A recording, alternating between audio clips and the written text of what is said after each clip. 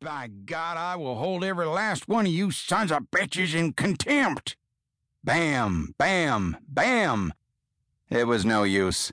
Warren's courtroom was overflowing with disgruntled white citizens who wanted nothing more than to see my client hang. Two of them on the left side began a chant that was soon taken up by others. We don't care where, we don't care how, we just want to hang Gracie Johnson now. The shouts from some among the white majority sent such a shiver of fear through the colored balcony that one woman fainted and had to be carried out.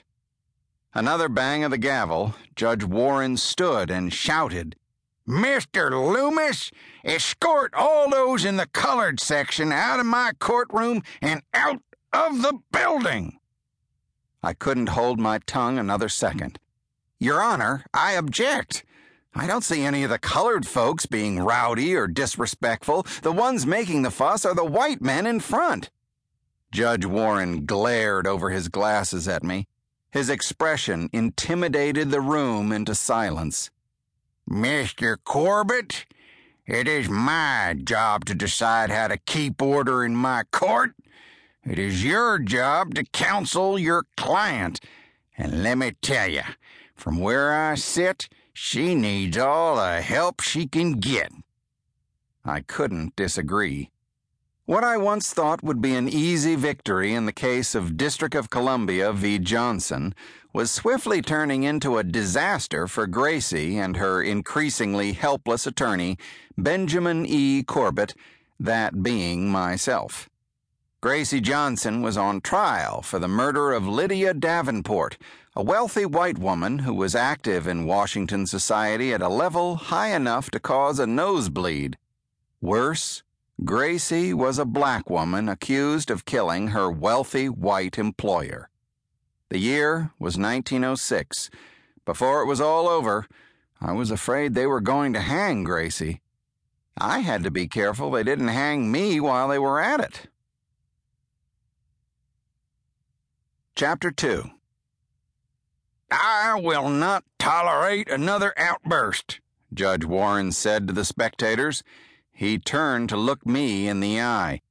And I suggest that you, Mr. Corbett, select your objections with greater care.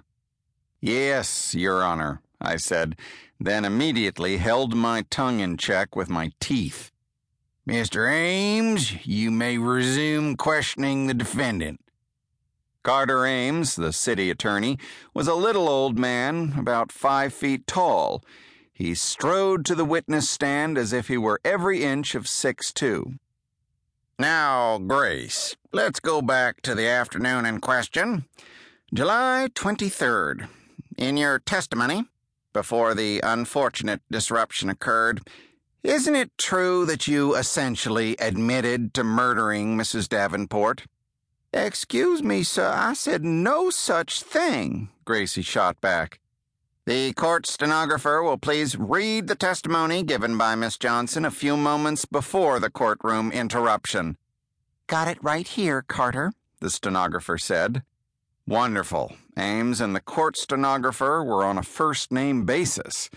No telling which parts of Gracie's testimony had been left out or improved.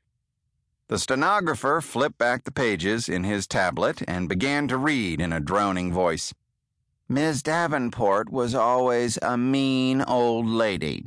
Never had a nice word for anybody. Ask me, she had it coming to her. The day before she got killed, she told me she was fixing to fire me because I was too stupid to know which side of the plate do the fish fork go on. She was a mean old witch, she was. I'm telling you, she had it coming. I jumped up from my chair. Your Honor, obviously my client did not mean... Sit down, Mr. Corbett. I had one more thing to say. I just had to get it out. Your Honor, the prosecutor is deliberately twisting my client's words.